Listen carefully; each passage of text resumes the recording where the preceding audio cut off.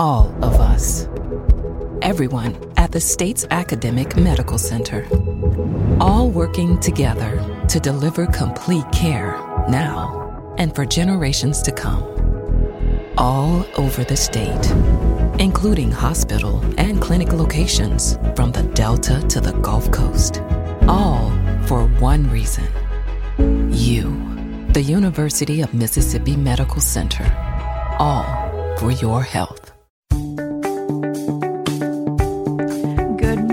Listening to Southern Remedy Healthy and Fit on MPB Think Radio. I'm your host, Dr. Josie Bidwell, Associate Professor of Nursing and Preventive Medicine at the University of Mississippi Medical Center. And joining me in the studio today is Dr. Crystal Lim, Assistant Professor of Psychology at UMMC. And today we are talking about the psychology of eating. That is why we eat what we eat and the way that we eat it. And so if you have a question or a comment or want to join in our conversation related to that, our number is 1-877-MPB-RING.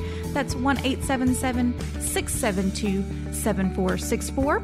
And my email is fit@mpbonline.org. We'll be back after the news.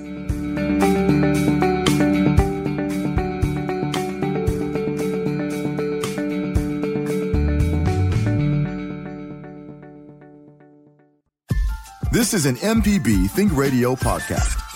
To hear previous shows, visit mpbonline.org or download the MPB Public Radio app to listen on your iPhone or Android phone on demand.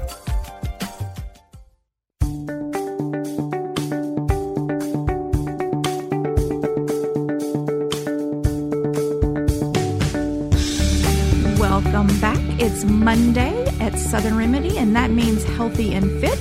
I am your host, Josie Bidwell, Associate Professor of Nursing and Preventive Medicine at the University of Mississippi Medical Center.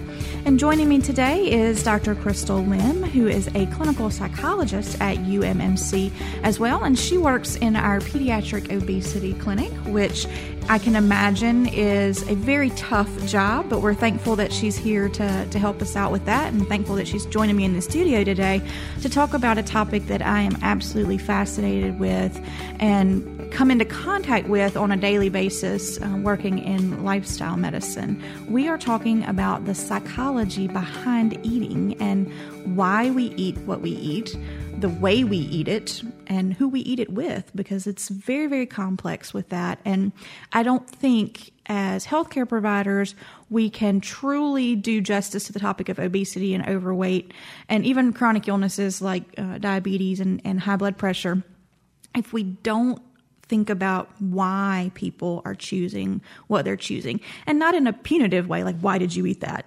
But really the psychology behind what is driving our behaviors. So good morning, Crystal. Good morning. Thank you so much for having me. You're welcome. And we've been talking, we talk frequently about things because I enjoy speaking with someone who understands what it is that I'm talking about and struggling with. But tell me a little bit about the Pediatric Obesity Center at UMC. Yeah, the Pediatric Obesity Center, we call it Wellness and Weight, treats kids 2 to 18 that have obesity and also tend to have other kind of comorbid medical conditions. So they might already have type 2 diabetes or be at risk for developing type 2 diabetes. Mm-hmm. And so it's myself, and then we have a pediatrician and a nurse practitioner trained in obesity medicine that sees patients there. And then we also have a dietitian that provides recommendations about eating and what types of foods people should be eating more of or less of. And then from the psychology side, that's where I come in and do assessments and treatment to get a better sense of what are the factors that are impacting eating or barriers that get in the way of kids and families eating healthier. Right. And then we work to try to address those. And it's a team. And that's really what it takes, because each member of the healthcare team kind of has their own special focus that they bring to it. And, one person can try and do all of it, but we're never going to be able to hit on all the facets. And when we talk about overweight and obesity in kids and in adults, it's more than just, let me tell you what you need to eat. I love a dietitian. Some of my best friends are dietitians, and I use them all the time because we do have to tell people what we need to be eating more of and what we need to be eating less of, but we also have to help them operationalize that, and how do we do that, and why? Right. Why do we want to do that? Right. That's what I try and find is the why for someone. What is it that's going to drive them to make a change? Because just me saying you need to do this, that doesn't move behavior. Right. On some level, we all know what's healthy and what's unhealthy, and we're still not making maybe the best choices on a day-to-day basis. And so what I like to talk to families about is, yes, the dietitian provides recommendations and education about what's healthy. I like to talk with them about how do we actually implement that? How do we make it realistic? How do we make it sustainable? Because we know a big thing with child and adult obesity is the maintenance of any weight loss. Right. And so how can we fit it into our busy lives and with the, resources that families have available in terms of money and other access to resources. And so really trying to make it realistic for them, and that it's not all or nothing, is that it's really a gradual process. A lot of behaviors and things that we do related to eating, it's not something that we can change over time. They've in some ways become habits that are really hard to modify. And so how can we set very small, realistic goals to make progress move in the right direction where these changes become a lot easier to implement, and then you build kind of momentum? Yeah, they do. And, I think folks, one thing that they just focus on the number on the scale when they're talking about getting healthy. And I don't even look at it to start with. That's one of the very bottom end of the things I talk about in a clinic session is the weight loss, because I want to see the behavior change start to occur. Because when the behaviors change, the weight is going to trickle off. Right. And I say trickle because it's not going to fall off. It doesn't melt off. It doesn't, and anything that promises to melt fat off of you is just not true. It doesn't work that way. If you do drop large amounts of weight in a quick time frame, that's usually not sustainable. You're going to gain that back, and usually it's going to bring some of its friends over to play as well, and you're going to gain an additional 5, 10, 15 pounds with that. And, there's some real science and with the physiological changes that are going on with muscle mass as to why that occurs. But what I'm more interested in is, why do we feel the need that we need to use one of these quick fix type of things, because they're not going to be sustainable. If you've got questions or comments, our number is 1-877-MPB-RING. It's 1-877-672-7464. So you work mostly with kids, but you cannot treat a kid without treating their family, because kids do not live in a bubble. They live within a family structure. And so it really is, and we've been talking a lot about how we can partner to get this done more efficiently, is how we make it okay for the family to make this change together, because it's going to take mama and daddy and brother and sister and all of those folks getting on board with this, because it's not going to be good for the kid if little Johnny has to eat this plate of food and everybody else is having this plate of food. It's not going to work that way. And one of the things we get concerned about in clinic is that oftentimes kids who are obese or overweight, they already feel like they stick out. They may be being teased at school or in other places. And so we don't want them necessarily to feel any different. They already have kind of that low self-esteem. Right. And so what we really encourage in our clinic and kind of research in this area really suggests that a family-centered approach is the most successful. Kids also pick up on mixed messages. It's the, do what I do, not just what I say. And so I've seen this in multiple families that I've worked with over the years, that when everybody in the family can get on board with the changes, and I'm talking even extended family members, grandparents, you want them to be on board, is that kids are much more successful because everybody is supporting them and they don't feel like they're being picked on or singled out in their family. And we can all do better. Right. Yes. So even if there are family members we can all do better. Right. So even if there are family members that may not need to lose weight, we can all be healthier with what we're eating. Again, it goes back to that. Don't just focus on the number on the scale. Some people are just thinner built than other people are, but you can still have a pretty unhealthy dietary pattern, regardless Right. of your size. And so while it may not be showing up on the scale, I bet it's showing up somewhere metabolically inside or psychologically with the unhealthy relationship with food. Right. That's what I kind of butt up against, is the relationship that we have with food, and why some foods are called bad foods and some foods are considered good foods. What makes a food bad? What makes a food good? Because I would argue that there's really not a bad food. There are foods that provide less nutrition for us, and there are foods that provide more nutrition for us. But as far as putting it in this category of I can't have that, and if I do, I'm a bad person, which is what I see patients do a lot, that's just a kind of a backwards way of thinking to me. Food is just food, We all need it to survive and live. Kids need it to grow and develop. And so that's something we are always balancing, is kids still need nutrition and vitamins and nutrients for brain development and other aspects of their development. And so we don't want to impact that in any way. It's more about like no food is off the table. It's more maybe just thinking about it in moderation. And I think the way that, media images of food and the way that the words that we use really kind of get behind some of the thoughts that people have about food. And then how that can impact our behavior, and why then people feel guilty when they have that cupcake or those types of things. And so how do we help families kind of address, and adults work together to address that and identify patterns, so then we can try to start to maybe talk back to some of those negative thoughts and those negative feelings that people have about food and hunger. Right. Because, historically, if we're going to look back to, when humans first started to eat, we ate for a very defined reason. We ate to live. It was, I have to go run around and kill things and, do whatever it is I'm doing. So I've got to have food on board to be able to do that.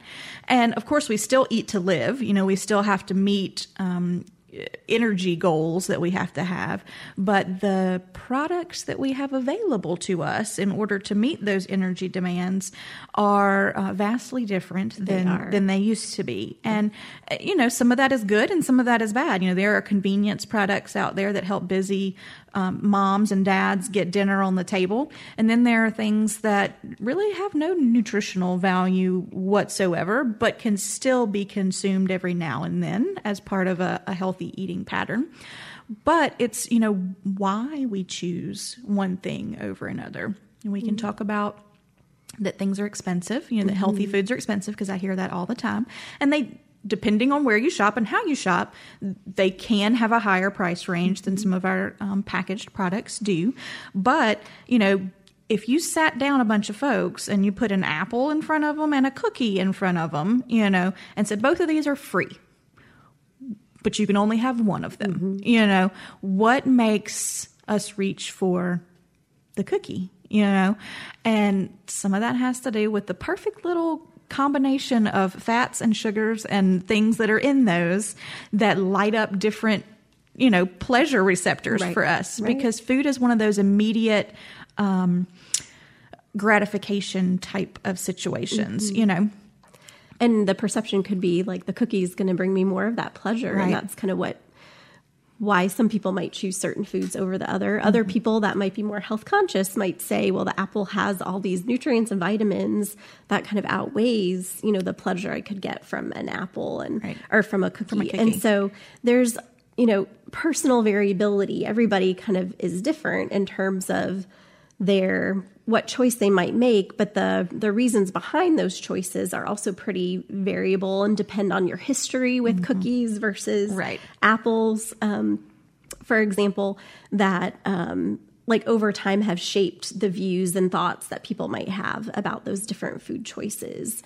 So it's the longer that I'm in this field, the more complex these, it seems like a pretty easy choice to make. Yeah, just don't do that, Right. It's an easy choice, but it is a lot more complex, because then you also have the biological, like you mentioned, the neurotransmitters, areas of the brain. You have your hormones. when you see certain foods, certain hormones might be released, or pleasure signals in the brain might be activated. So there's a lot on a biological basis that's going on, but also on a psychological basis. There's a lot of thoughts, feelings about food that might impact our behavior. Right. And once we make that decision, like I'm having that cookie, Right. and you eat that, then the thoughts that are present after that, which I see a lot of folks then have very self-defeating thoughts related to that, as I am bad because I chose to eat this cookie when the girl next to me ate the apple and she's thinner than me and clearly she's healthier than me, and I'm going to eat some more cookies, Right.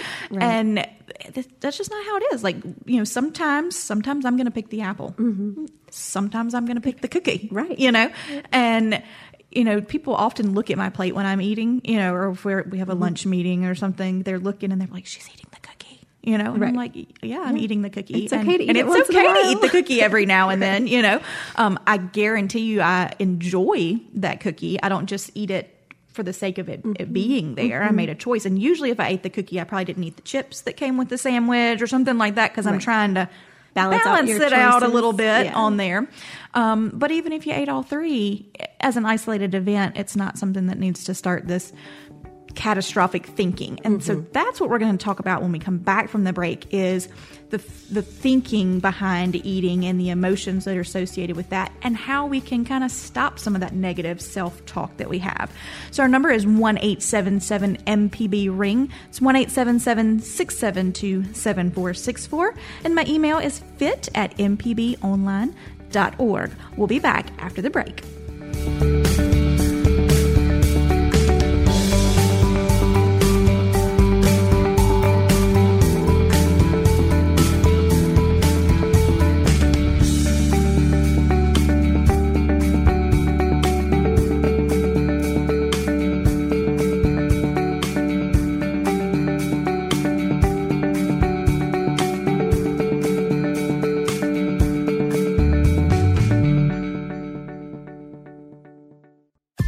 This is an MPB Think Radio podcast. To hear previous shows, visit mpbonline.org or download the MPB Public Radio app to listen on your iPhone or Android phone on demand.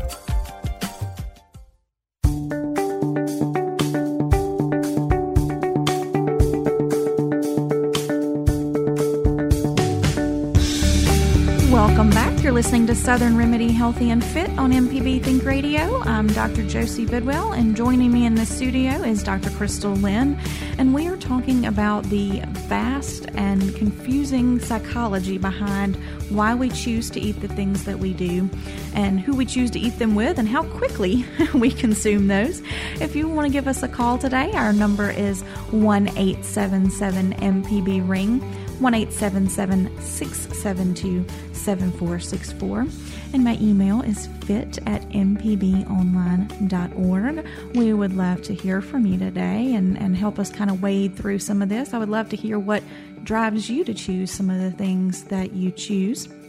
Before we went on the break, we're talking about all the negative emotions that get wrapped up in food. And I want to talk about negative self-talk and about goal setting and how that relates to a healthy eating pattern. But we do have a couple of callers, and so I want to go talk to Sue in Beaumont this morning. Hello, Sue.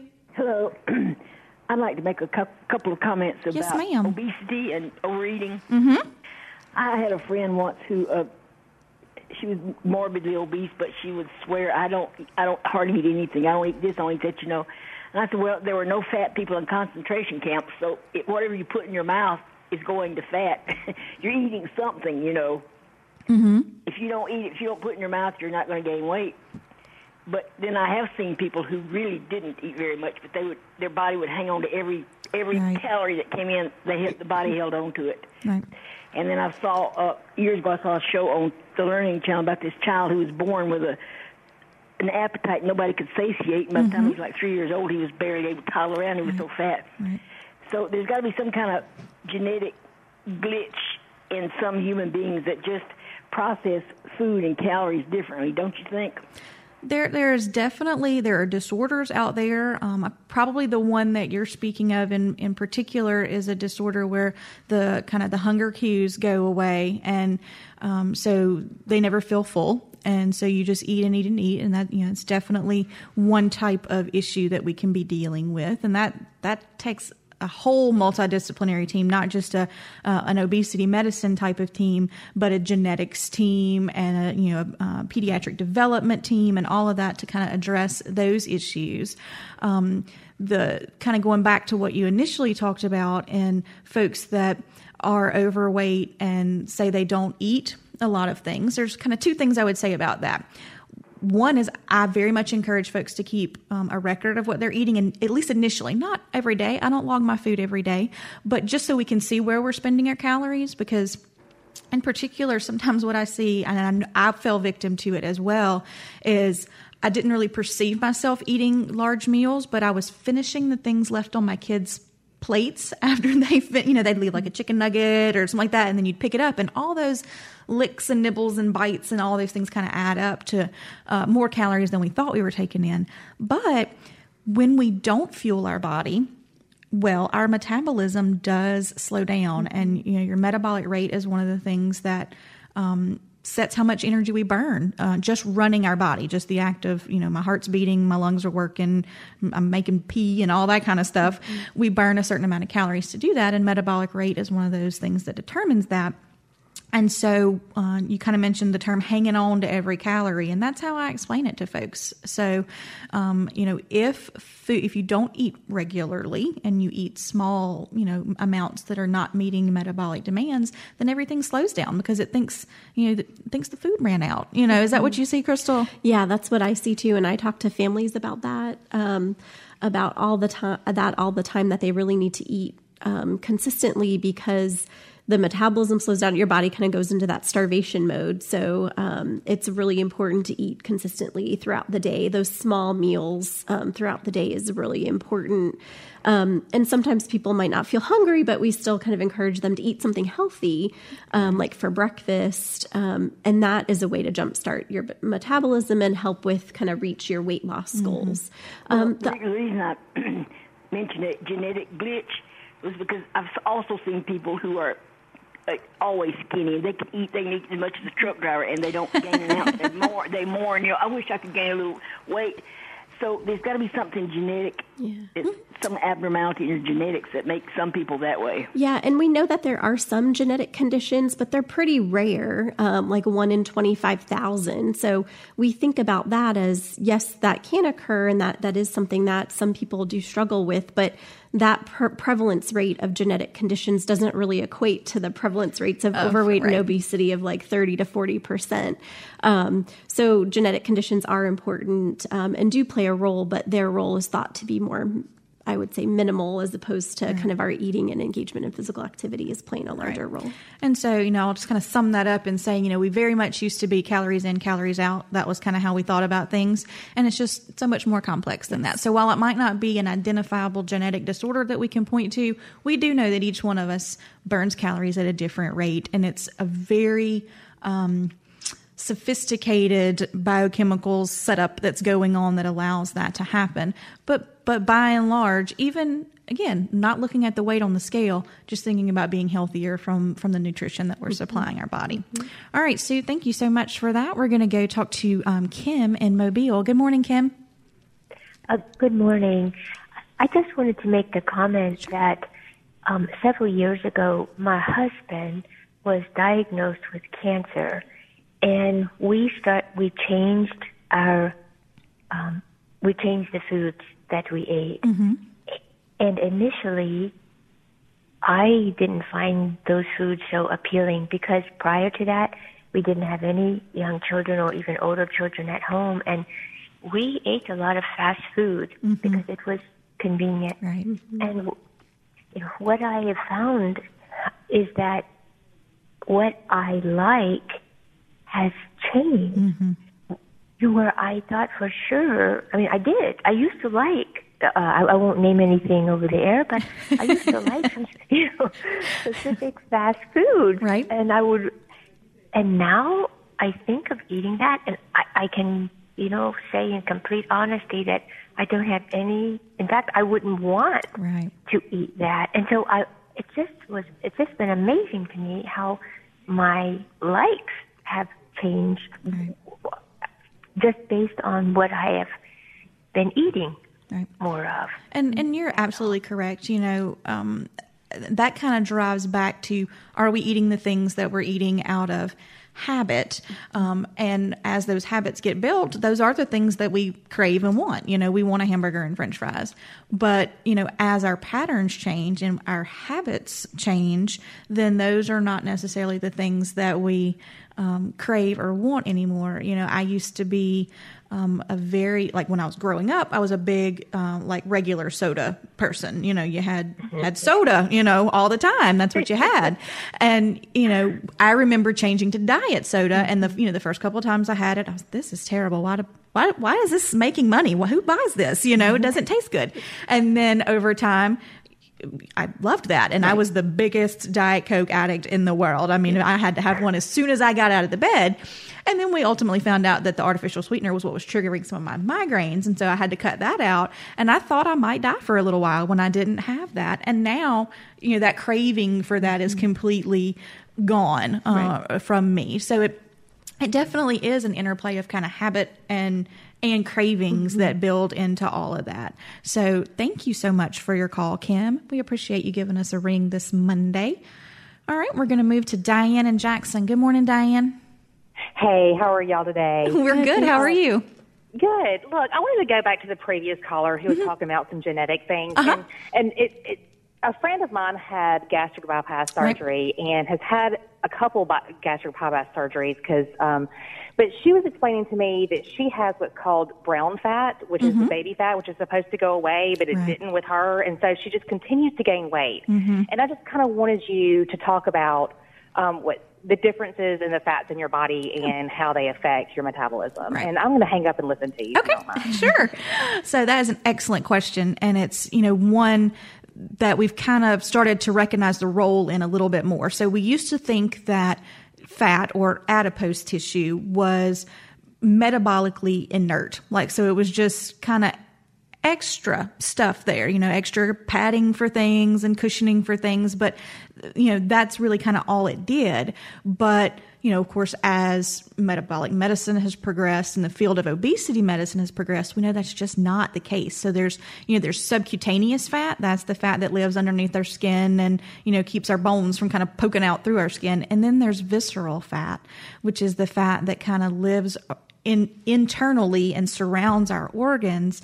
And that in particular the fat around our abdominal organs, is a risk factor for cardiovascular disease because we know that it's metabolically active. It's doing things. It's driving hunger. There are, in particular, if you're not familiar with the hormone leptin, that's a good one to look up and read about because leptin does a lot of the driving of the hunger sensation and the need to eat certain foods. So absolutely, it's a more than just a what I take in versus what I take out. And if you've not had a chance to catch our show on bariatric medicine, I encourage you to go back to Southern Remedy's website on mpbonline.org and look up that podcast because we talk a lot about how bariatric medicine is not just about reduction of portion. Of course, portion control plays into weight loss and a healthy lifestyle, but it is not just about the restriction of calories with a bariatric procedure. It actually does start to shift some of the hormones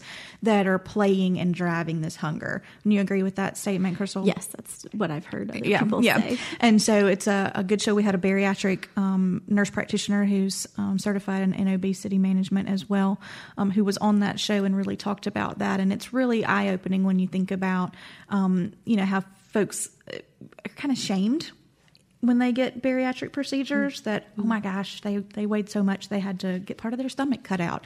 And that's not all that it is wrapped up to be. Absolutely, if they eat too much, they won't feel good, but it does reset some of those hormone levels and allow them to not be plagued by hunger, because being hungry is not a good feeling, and if your hunger cues are messed up, you're just trying to fix that that pain, and it's not a pain you can see on the outside, but a pain that's on the inside. Right. And so we're going to take a quick break, and when we come back, we'll talk more about, again, that negative thinking related to food and really try to focus in on how to set some goals. But we would love to keep hearing from you today. Our number is 1-877-MPB-RING, and my email is fit@mpbonline.org. We'll be back in just a few.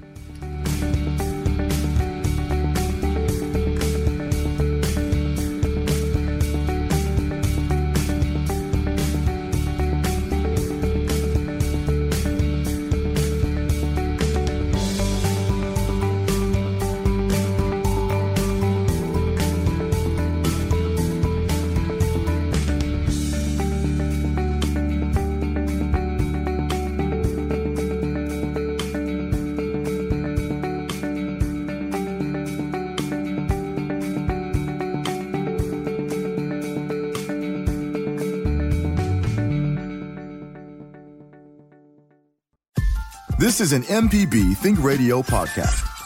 To hear previous shows, visit mpbonline.org or download the MPB Public Radio app to listen on your iPhone or Android phone on demand.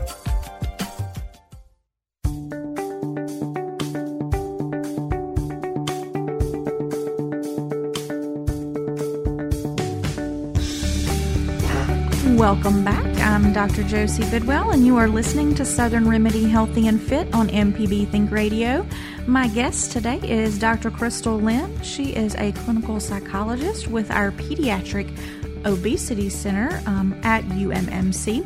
And we've been talking about the psychology behind eating and how it is simply more than what we put in and what we put out. Of course, that does affect things, but there's a whole range of emotions and behaviors that are tied to the foods that we choose to eat versus the foods we choose not to eat, and how quickly we consume them, and all different factors that roll into having an overall healthy relationship with food.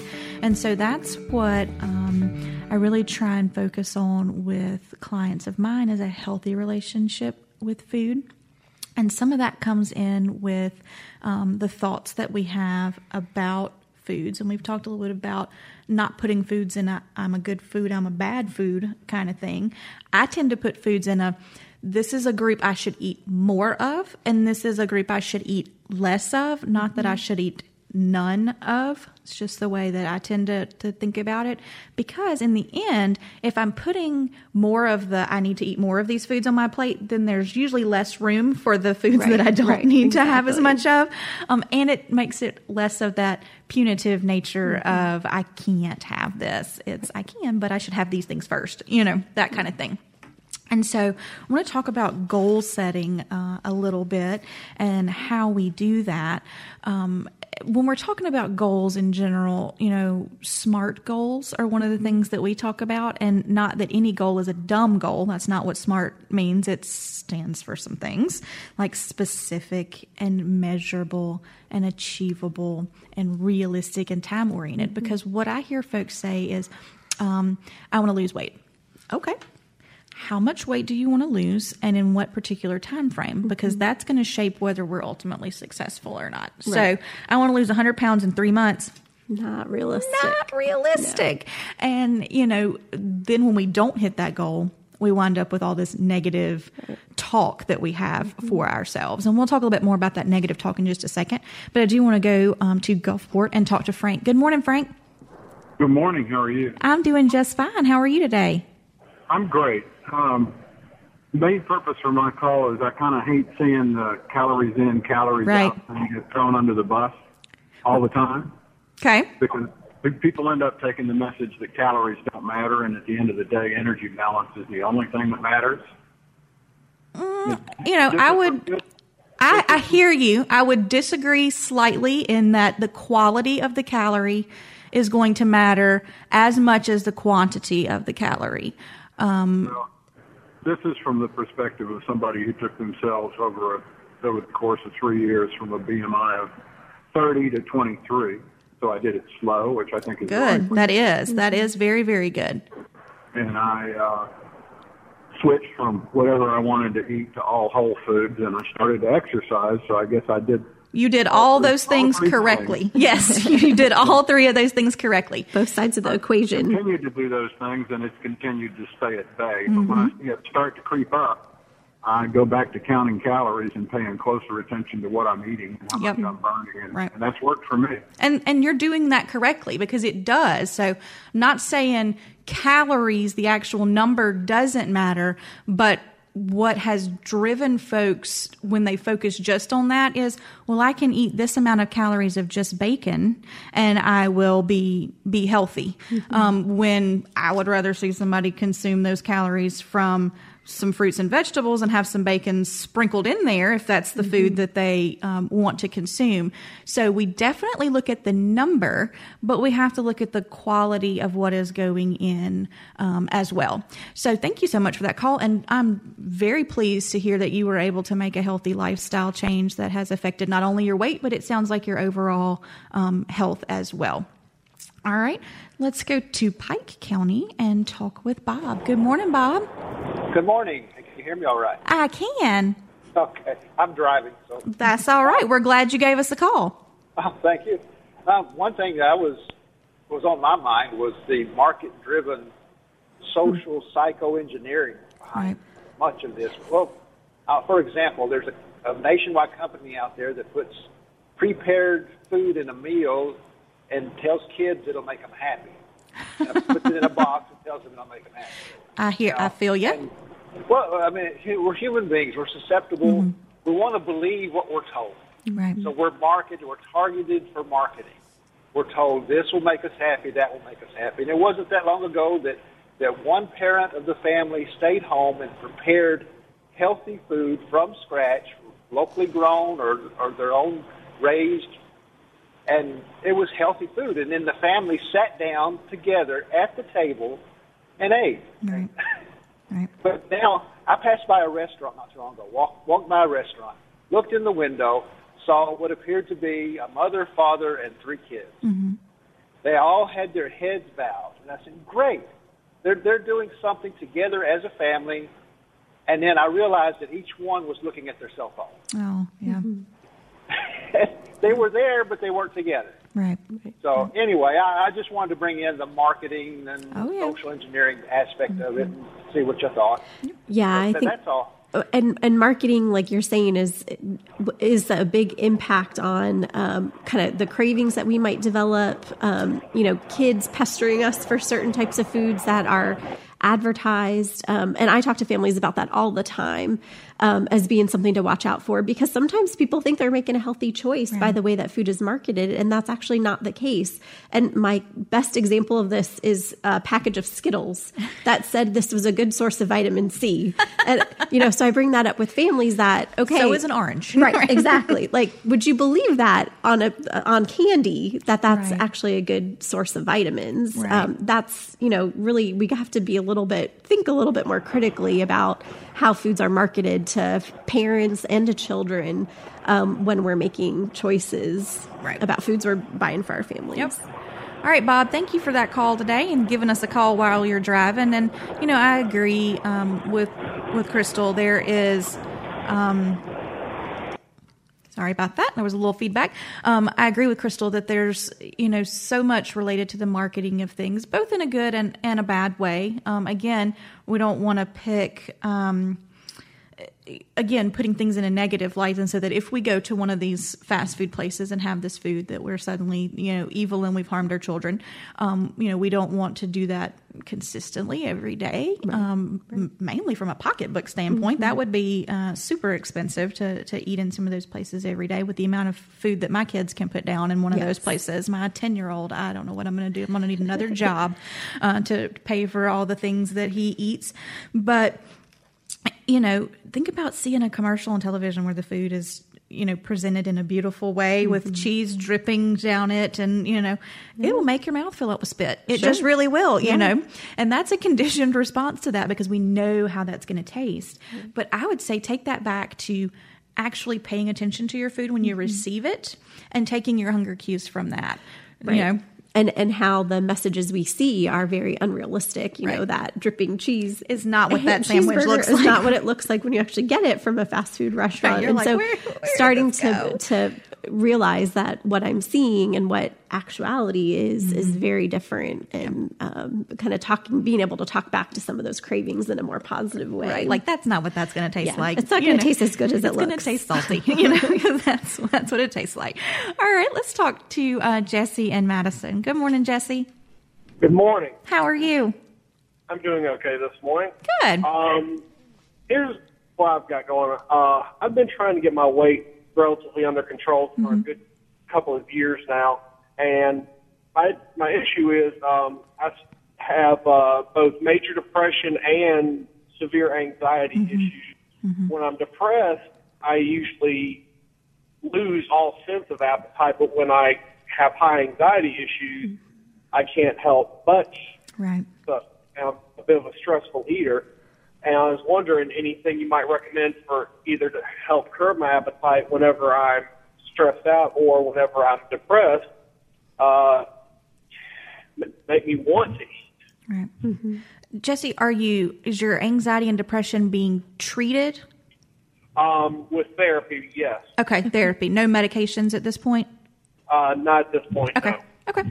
All right. Crystal, I'm going to let you take it because that is your specialty, and then I'm going to piggyback on with my thoughts. Yeah, so I think kind of back to what we were talking about a little bit earlier in terms of the times that you're depressed and not eating as much, that might be times to get yourself activated and actually kind of schedule meals for you to have. So your metabolism will still be kind of steady, even though you're emotionally not feeling like you want to eat. In terms of dealing with the anxiety and kind of the stress eating, I know Josie wanted to talk about the kind of goal setting and also keeping track of what you are eating. So keeping track of your feelings and then your food cravings and what you actually eat and how you feel afterward might be a good way to get an idea of the pattern in your anxiety symptoms, the foods you end up eating, the way that you feel afterward.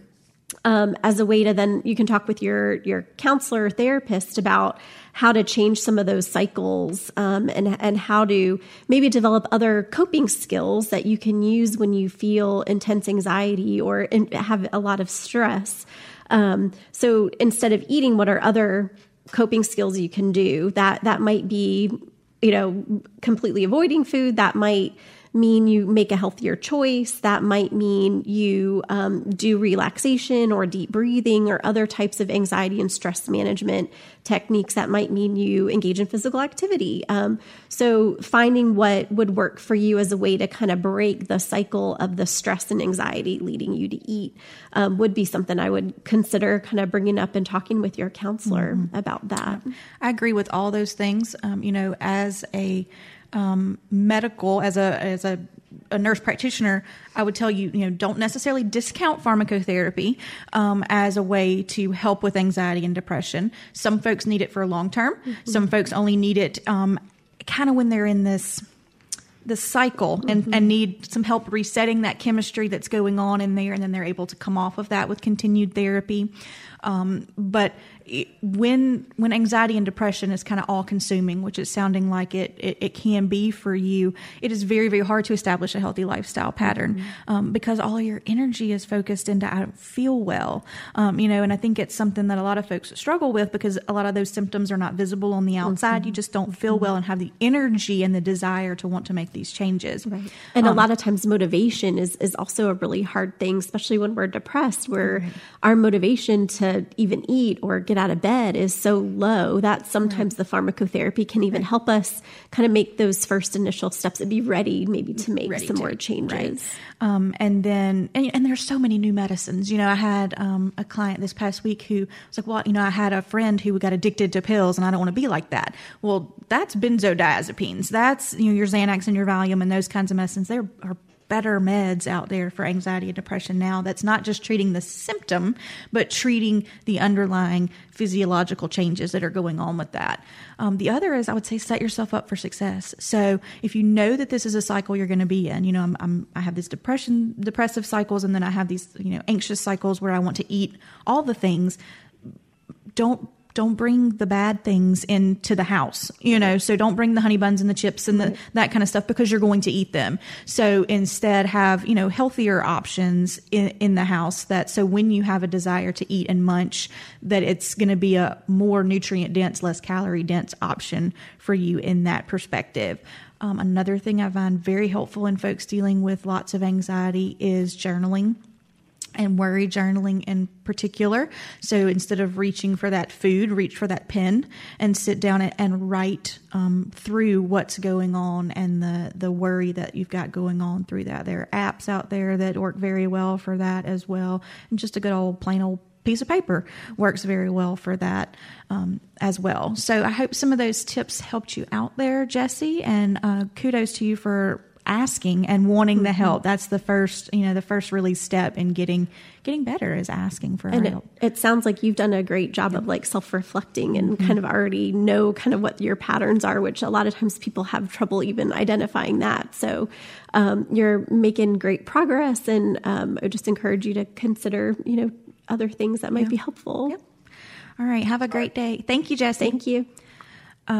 So we've only got a couple minutes left. We're going to take a last quick break. When we come back, we'll kind of wrap things up. And I want to talk a little bit about one of my favorite things to do when setting goals when we come back with Southern Remedy Healthy and Fit.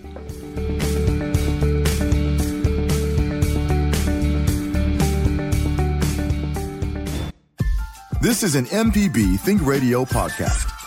To hear previous shows, visit mpbonline.org or download the MPB Public Radio app to listen on your iPhone or Android phone on demand.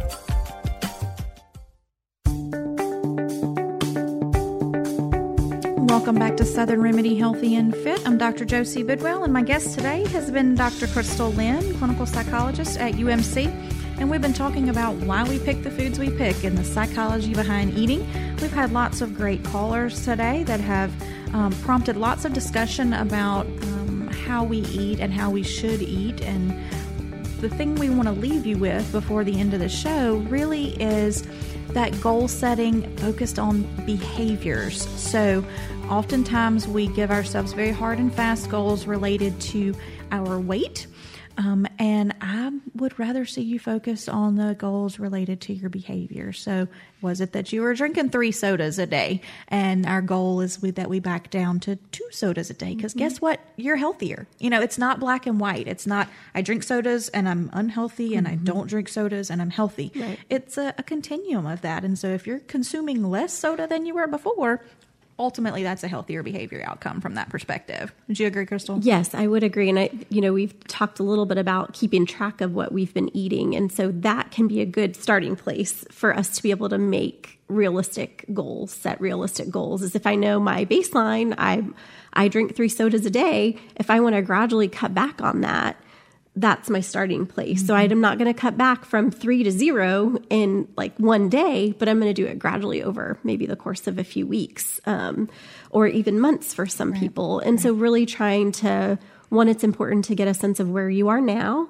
and then to set realistic goals for yourself. What would you, instead of having that 3rd soda, what would be something that you'd replace it with? So really trying to think through your plan of how to implement the goal that you would have, I think is also really important. It absolutely is. In Lifestyle Clinic, we give folks a nutrition prescription. And so I usually put on there what our behavior is currently. So right now we're drinking 3 sodas. Right. What our target behavior change is. So within the next 2 weeks, we're down to 2 sodas per day. And then in the 3rd column of that prescription, it's my plan to do this. And so it's, I'm going to add a glass of water, or I'm going to add a glass of milk, or something that's going to give you something different than what the soda was giving you. Or I'm not going to do anything with my drinks. I'm going to, get up and go for a walk, or I'm going to, watch a movie, something that is taking the place of that 3rd soda, which I think is an important part of not just setting goals, but developing the plan to help you meet those. And I think this is partly why some of this can be so hard to do, is because we set goals that are not realistic, and then we don't have a plan for how to actually implement it. It's just 0 to nothing. Right. And the goal... Rapidly. Right. And the goal of weight management is not have nothing. You need something in place of that. So really trying to be thoughtful about what our plan is to help us achieve that goal. That helps us feel like we're being successful and that we're not a failure or I'm not having the bad food that we talked about earlier. So this helps us feel like we have some control and that we have a plan that we can easily implement. It's not overwhelming and can really help people start to make progress to reach their And so one of the, you can, however you want a food journal, if you choose to do that, one of the things that I always include at the bottom of mine is plan for improvement so that I can look at my day and see the areas that I may not have hit exactly where I wanted to hit and make a plan to do better tomorrow, not beat myself up about what I didn't get right today. So that was a quick old hour we had there talking about such a complex topic, and I know I'll have you back to talk about it some more, but thank you for joining me today. Thank you for inviting me. And to all our callers. Yeah, that's right. All our callers and listeners. If you didn't get a chance to give us a call today, you can send me an email at fit@mpbonline.org. You've been listening to Southern Remedy Healthy and Fit on MPB Think Radio. And remember that Southern Remedy is on every weekday at 11, so be sure to tune in for a different host and a different topic every day of the week. And I'll see you back next Monday on Southern Remedy Healthy and Fit.